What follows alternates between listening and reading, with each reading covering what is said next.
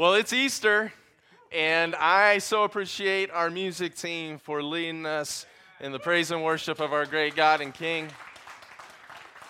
And I can't help but think, thank you, I can't help but think that it just blesses God's heart when we unify as one body in praise and worship of Him.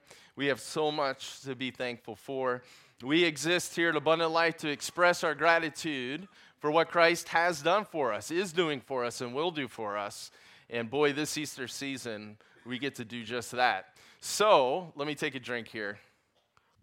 One of the challenges of being a pastor at a church for an extended period of time, so this is my 9th year going through the Easter season here at Abundant Life. Yeah, thanks. Amen. But the challenge is, how do I present this material regarding the resurrection in a fresh way? How do I do this in a way so it doesn't become stale to us, so that we don't lose the wonder of this most amazing miracles of miracles, right? So I was really struggling. I was praying. I spent time with the Lord, and I did not find any direction. I really didn't. I didn't feel a leaning one way or the other. I'm like, what am I going to do? Thankfully, I remembered that Brandon and Haley had told me that we were going to be singing Living Hope, that song. And so I'm like, you know what? Mary said I've heard it, but let me listen to it.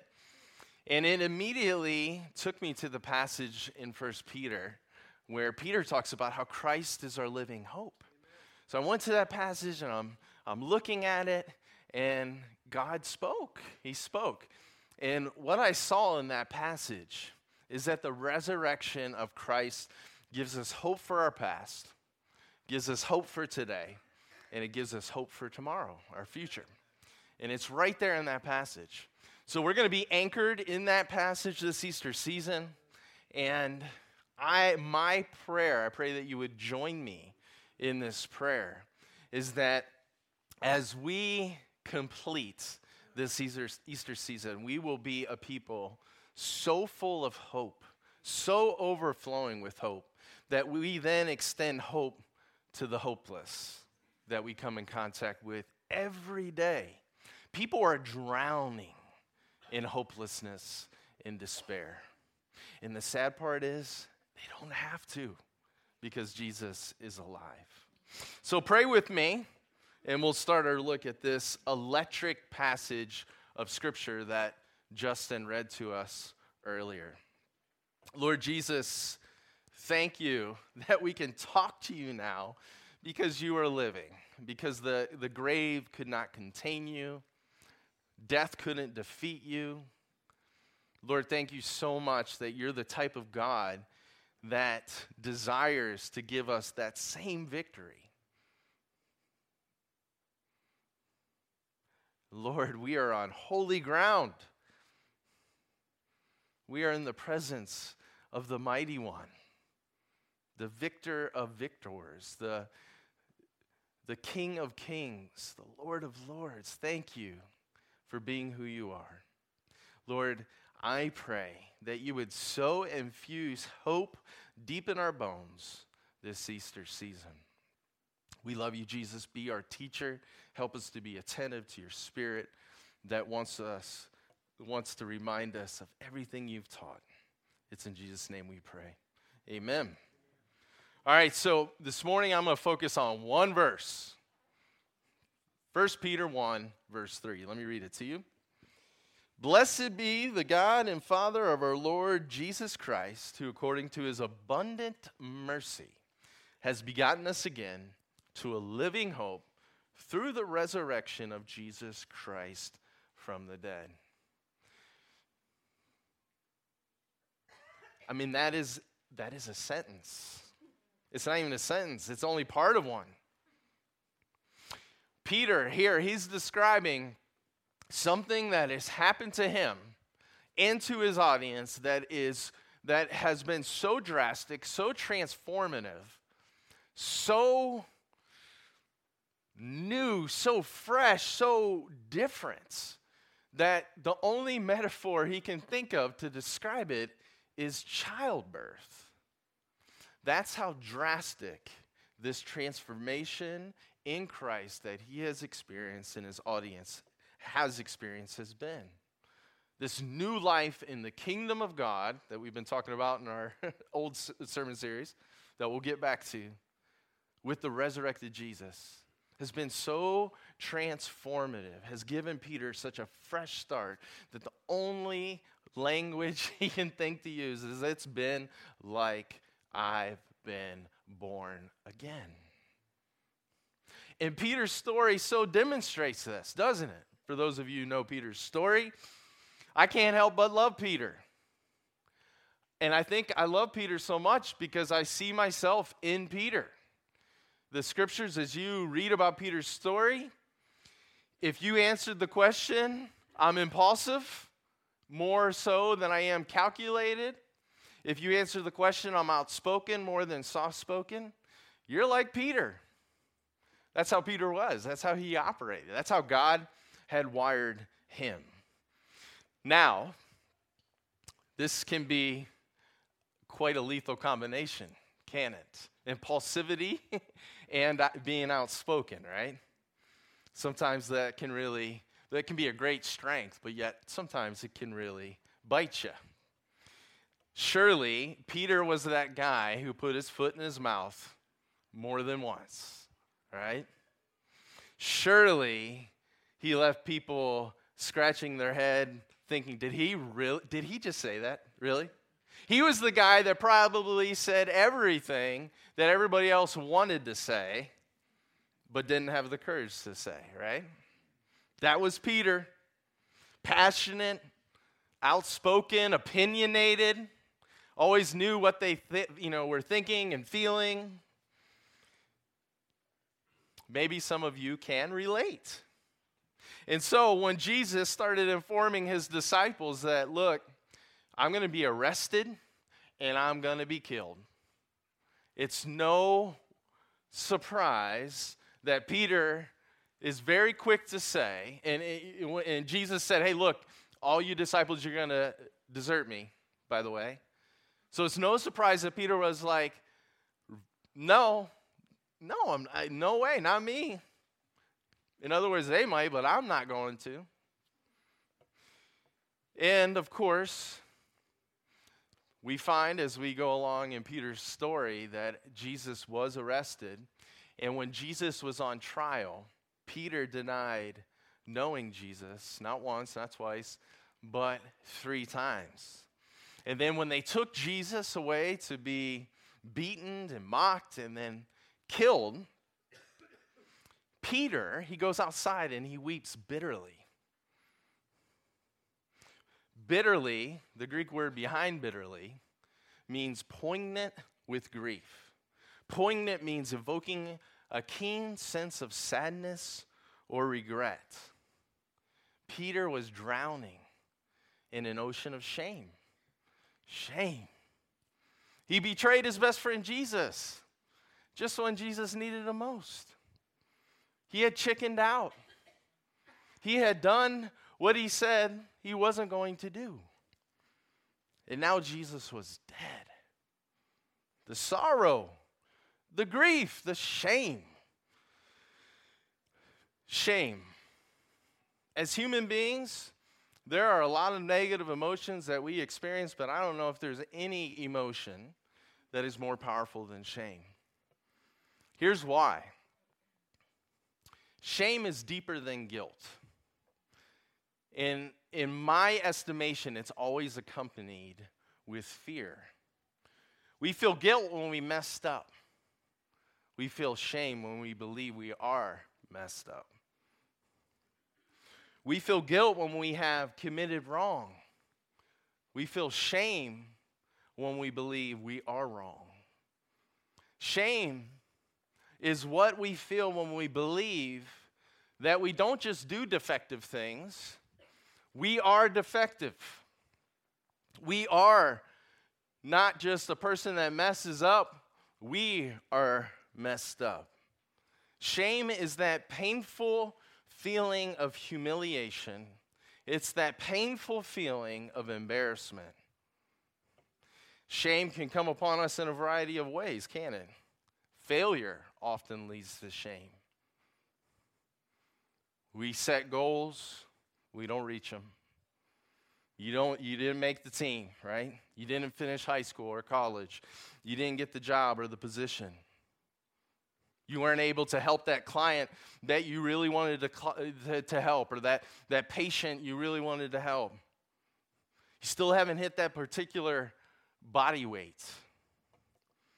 Your business or your church or your nonprofit organization still hasn't grown like you thought it would. Your finances aren't what you thought they would be at this stage in your life. And you feel shame, you feel humiliated, you feel embarrassed, you feel inadequate. Maybe you've not failed, maybe it's not your expectations you've placed on yourself that you failed to live up to and now you're feeling shame. Maybe it's the expectations of others that you failed to live up to. Perhaps you grew up with parents that had a habit of making you feel inadequate. Your grades weren't good enough. You didn't look good enough. You didn't eat right. Your work ethic wasn't good enough. And today, you are ripe with insecurity. And to heap shame upon shame, you're not only shameful of not measuring up to the expectations of others, but you feel shame because you're still dealing with it. And you're 30, and you're 40, and you're 50, and you're 60, and you're still dealing with all kinds of insecurity because of some other people's expectations that were placed on you that you didn't meet. And you feel shame about that it's still affecting you. You can't seem to shake it. And then, wrongdoing can lead to shame, can it? Maybe you're here today and you had an affair and it has had devastating effects on your spouse and your children. Maybe you weren't married, but you had an inappropriate relationship with somebody that was married, is married. And it's caused a whole bunch of turmoil for that person's family. Maybe you're here today and you've been verbally or physically abused in some way by your spouse, by your parents, by someone else. Perhaps you're here and you've had an abortion, and the decision has haunted you ever since. And you believe you are a disgrace and a sick excuse for a human being. Perhaps you're here today and you've manipulated people for sex. You made them think that you cared about them when you really didn't. What you really cared about was your pleasure. But now you realize the hurt that you've caused them, and you can't shake it. Maybe you're here and you're struggling with some sort of addiction. Maybe it's pornography. If the statistics are accurate, there's a good chance there are people sitting right here in this room that are addicted and struggling with it. Maybe you've been addicted to something else and you've lied and you've cheated to get your next high. Look, this is how Satan likes to work. This is how he likes to work. Hear this. This is what he will do. He will try to get you to fill legitimate needs and desires by illegitimate means. And here's the thing. When you do it, he'll entice you to do it. And then when you actually do fill a legitimate desire with an illegitimate way, you know what he does? He shames you. How could you? You fool. How could you have done that? That's how the enemy works. He will give you all sorts of reasons for doing it, and then when you do it, he just beats you up. And then there's the shame we can feel because of the hurts that others have caused us, right? That can lead to shame. If our spouse cheats on us, it may leave us feeling defective, right? Well, what's wrong with me if they had to go somewhere else? If we've been abused in some way, we can believe the lie that there must be something wrong about us for someone to treat us in the way that they did, as somehow we deserved it. We can feel dirty, we can feel defiled, we can even blame ourselves, right? If we've been told that we are ugly or dumb, it's easy for us to really start seeing ourselves in that light. And so shame can come upon us from all these different avenues. And here's where shame takes us. So no matter where or how shame comes to us, it almost always leads to the same destination. And it is a destination of fear, of hiding, in isolation. Fear, hiding, isolation is where shame will take you. You know why? Because you're afraid that if others find out this thing that you feel humiliated about or embarrassed about, they will reject you. And so I am scared to death that people will know the truth about me, because if they did, they wouldn't want to be around me. They wouldn't want to be a friend of mine. And so what we do is we in fear of being found out, we hide ourselves. We isolate ourselves. We put up walls. We put up barriers. We're not transparent.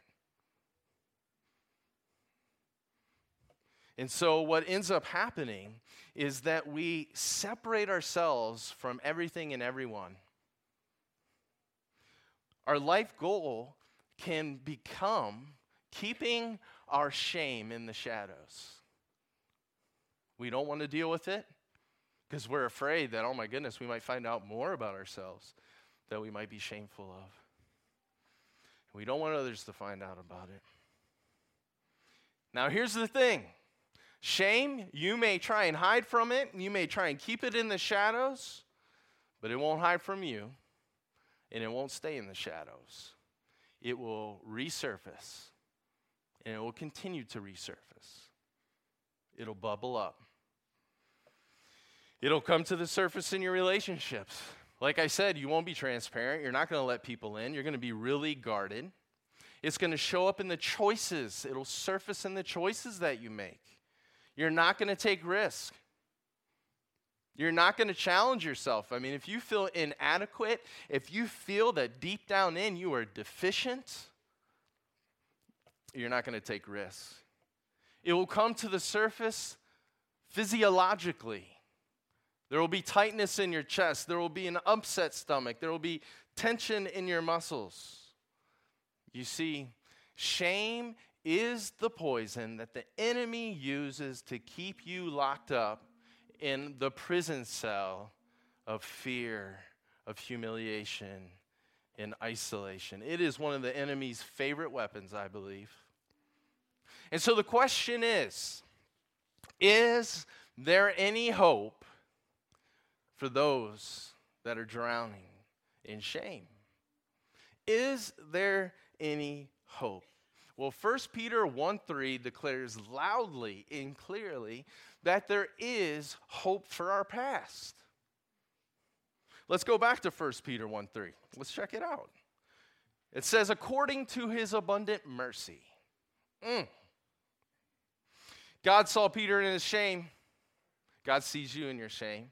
God saw Peter all filled with embarrassment and humiliation. He sees you in your embarrassment.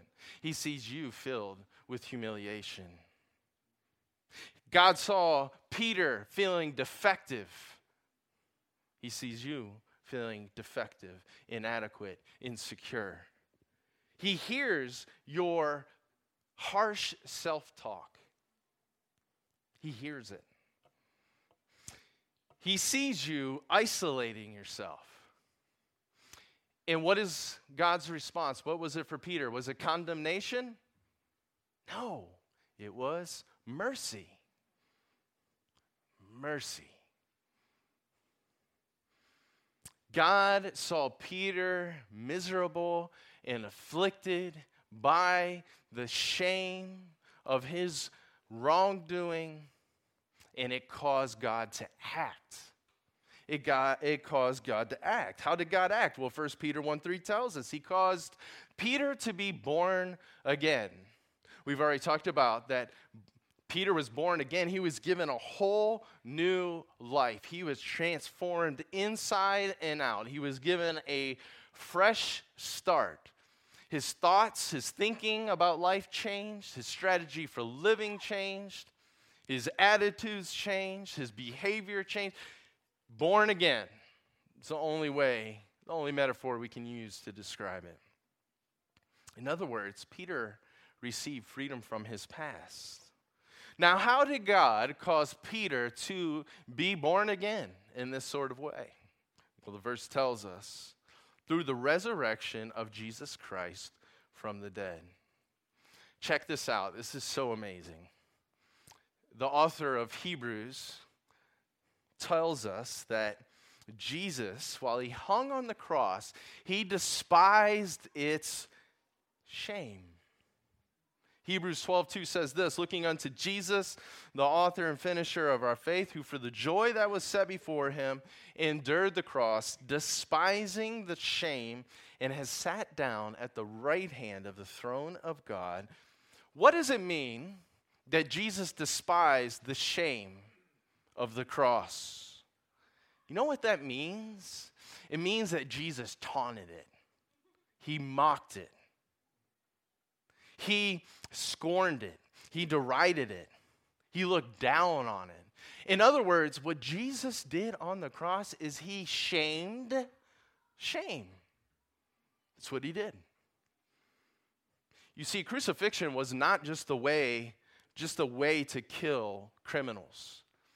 It was to kill criminals, but it was also to humiliate criminals. They wanted everyone to see this, the Romans, this is what happens if you disobey Roman rule. You end up on a cross like this. So they wanted to deter other people from criminal activity. And so crucifixion was this public thing. And the person was beaten and hung on a cross naked for everyone to see. Talk about humiliation. And they weren't hung up high like a lot of the movies show. Actually, they were hung about at face level from somebody standing. Why? So that spectators could mock the person being crucified right to their face, so they could spit on him. We see that happen with Jesus. Often the person that was being crucified would urinate and defecate all over themselves. Talk about humiliating. Of course, they would be moaning and groaning. Talk about humiliating. Mutilated, their body would just be bleeding from all the beatings. Jesus endured all of this humiliation and shame. But there was more. You know what else Jesus endured in regards to shame? Is your shame. All your mess-ups, all the ways that you've hurt other people, all the ways you've promised to do one thing and have done another, all the ways that people have hurt you, that was all placed on him. It was all placed on him, and Jesus bore that. He experienced it. He felt it. Why? Because he was defeating it. He was killing it. What was designed to shame him, he was using to defeat shame. That's what he was doing. receive this hour. And right before Jesus breathed his last, he said this in John 19:30. So when Jesus had received the sour wine, he said, "It is finished." And bowing his head, he gave up his spirit. It is finished. What is finished? Shame's tyranny was finished. But wait a minute. How do we know that Jesus killed shame? It sure looked like shame killed him. Sure looked like shame was the victor, not Jesus. And that is why the resurrection is so critical, so important, because 3 days later, Jesus rose from the dead. And when he rose from the dead, was there any more shame or humiliation or embarrassment on Jesus, the resurrected Jesus? No, it was gone. Jesus was resurrected to new life. He was born again to new life. Jesus' resurrection proves that through the cross he really did kill shame. It proves it. And that's why the New Testament shows story after story of God, of Jesus, because he is the shame killer, totally freeing people from the shame of their past because he has power over shame. This is precisely what Peter experienced, didn't he? No wonder Peter wrote this verse in this passage. Look, when Jesus came to Peter after his resurrection, did Jesus go to Peter and say, "Hey, you screw up"? First of all, I was sweating drops of blood in the garden, and you couldn't even stay awake. And then you promised that you would never forsake me, and then you did it, but not just once, not twice, 3 times. When I needed you the most, you weren't there for me. You coward, you liar. Is that what Jesus said? No. Jesus didn't do any of that. Not one condemning word came out of Jesus' mouth for Peter. Not even a passive-aggressive like statement. Why? Because on the cross, Jesus killed Peter's shame. It was dead to Jesus. Dead. Jesus was not looking at Peter through the lens of Peter's mistakes. And therefore, it had no bearing on Peter's future in Jesus' mind. Look, God will never shame you over your past. That's what the enemy does. He loves to dredge up the past and then beat you up about it. That's not what Jesus wants to do. He didn't come into the world to condemn the world, but so that the world could have life through him. To emphasize this very truth that Jesus was not looking at Peter through the lens of his past failures, Peter is asked by Jesus 3 times, "Do you love me?" "Yes, Jesus, you know I love you." Then Jesus says, "Feed my sheep." You ask him again, "Peter, do you love me?" "Yes, Lord, you know I love you. Feed my sheep." And he asks him a 3rd time. Obviously, what Jesus was doing there was saying, "Look, Peter, both of us know what you've done, but that's not going to define you anymore. I don't want you wallowing in shame. I don't want you in despair. I don't want you hopeless. You are going to be full of hope because I am making you a new creation. I am giving you a new purpose, a new calling, a new family, a new power at work within you to live out this new life that I'm giving you, this fresh start I am giving you. You are going to become what your name that I gave to you means, the rock on which I will build my church." Do you understand? God wants to give you a new name. He wants to give you a new name.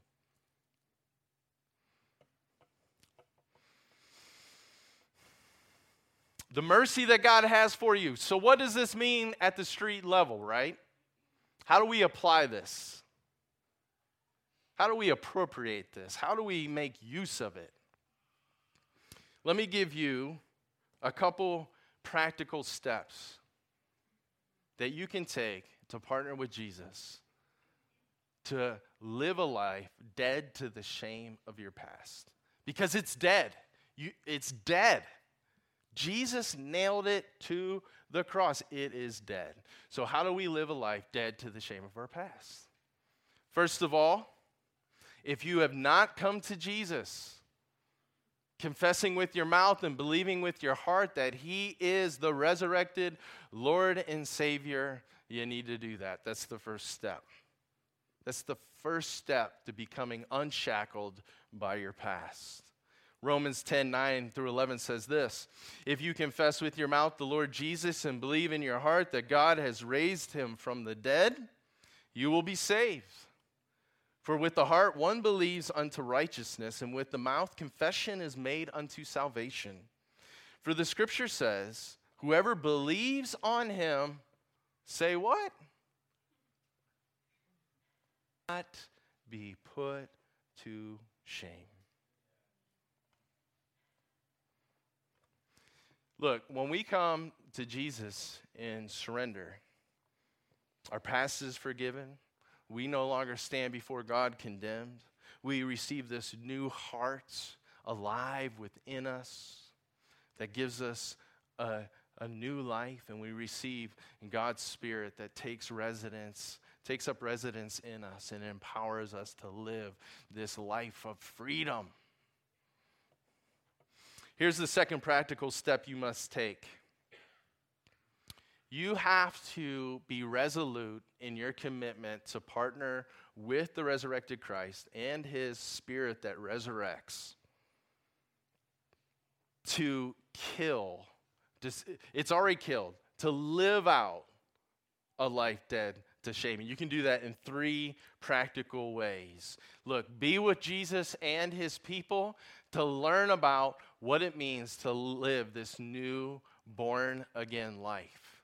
Because the more you immerse yourself in it, what the scriptures have to say about it, the more you understand that you are a new creation, that you have been given a new heart, a new calling, new purpose, new family, a new power, the more you can live alive to it. Look, you got to come out of your hiding. You got to come out of your isolating. The second thing you need to do, and this is so critical, is you got to take every thought that is regarding the shame of your past, you got to take it captive, obviously empowered by the Holy Spirit. Our thinking impacts how we feel, and how we feel impacts how we live. The battle against the shame of our past is waged in our minds. And we have to choose.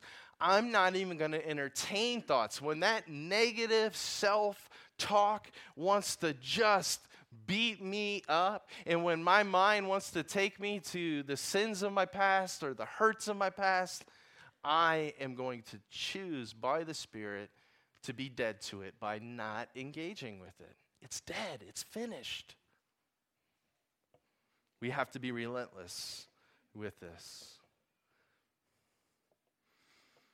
And we don't try and get rid of the thoughts, because that only makes those thoughts come all the more. We just recognize them. And we refocus our attention on what we're doing in the present moment, what God has called us to.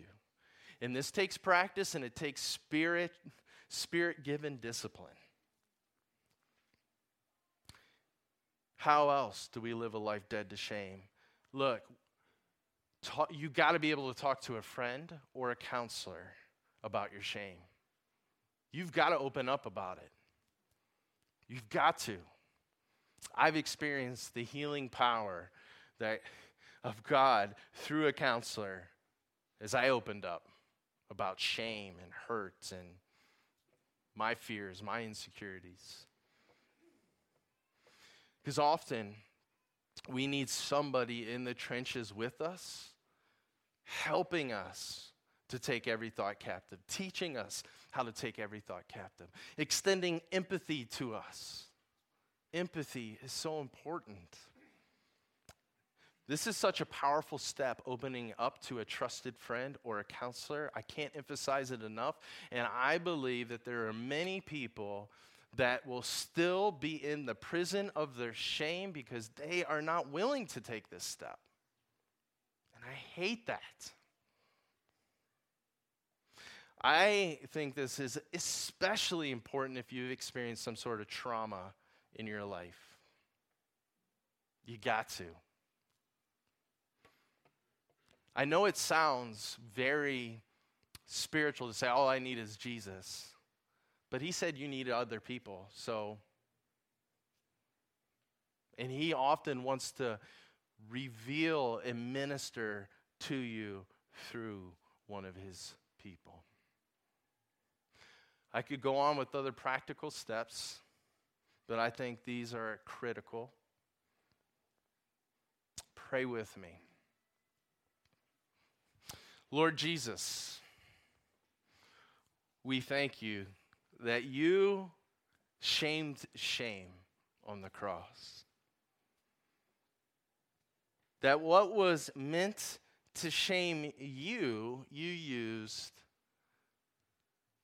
to bear our shame. Lord, thank you that you have killed it, and that when we come to you as Lord and Savior, you can give us the power to live a life dead to the shame of our past, so that we are no longer prisoners of it, so that we are no longer driven by it, so that we are no longer consumed with trying to hide it, isolating ourselves in fear that we might be found out.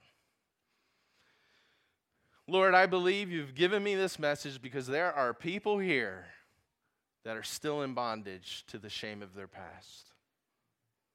Lord, I am praying that they would go to a trusted friend or a counselor, and that you would use that relationship to bring them deep healing so that they live a life free, so that they live in the present moment, enjoying it, risking, daring, journeying with you to rescue others from the pit of hopelessness that shame leads to.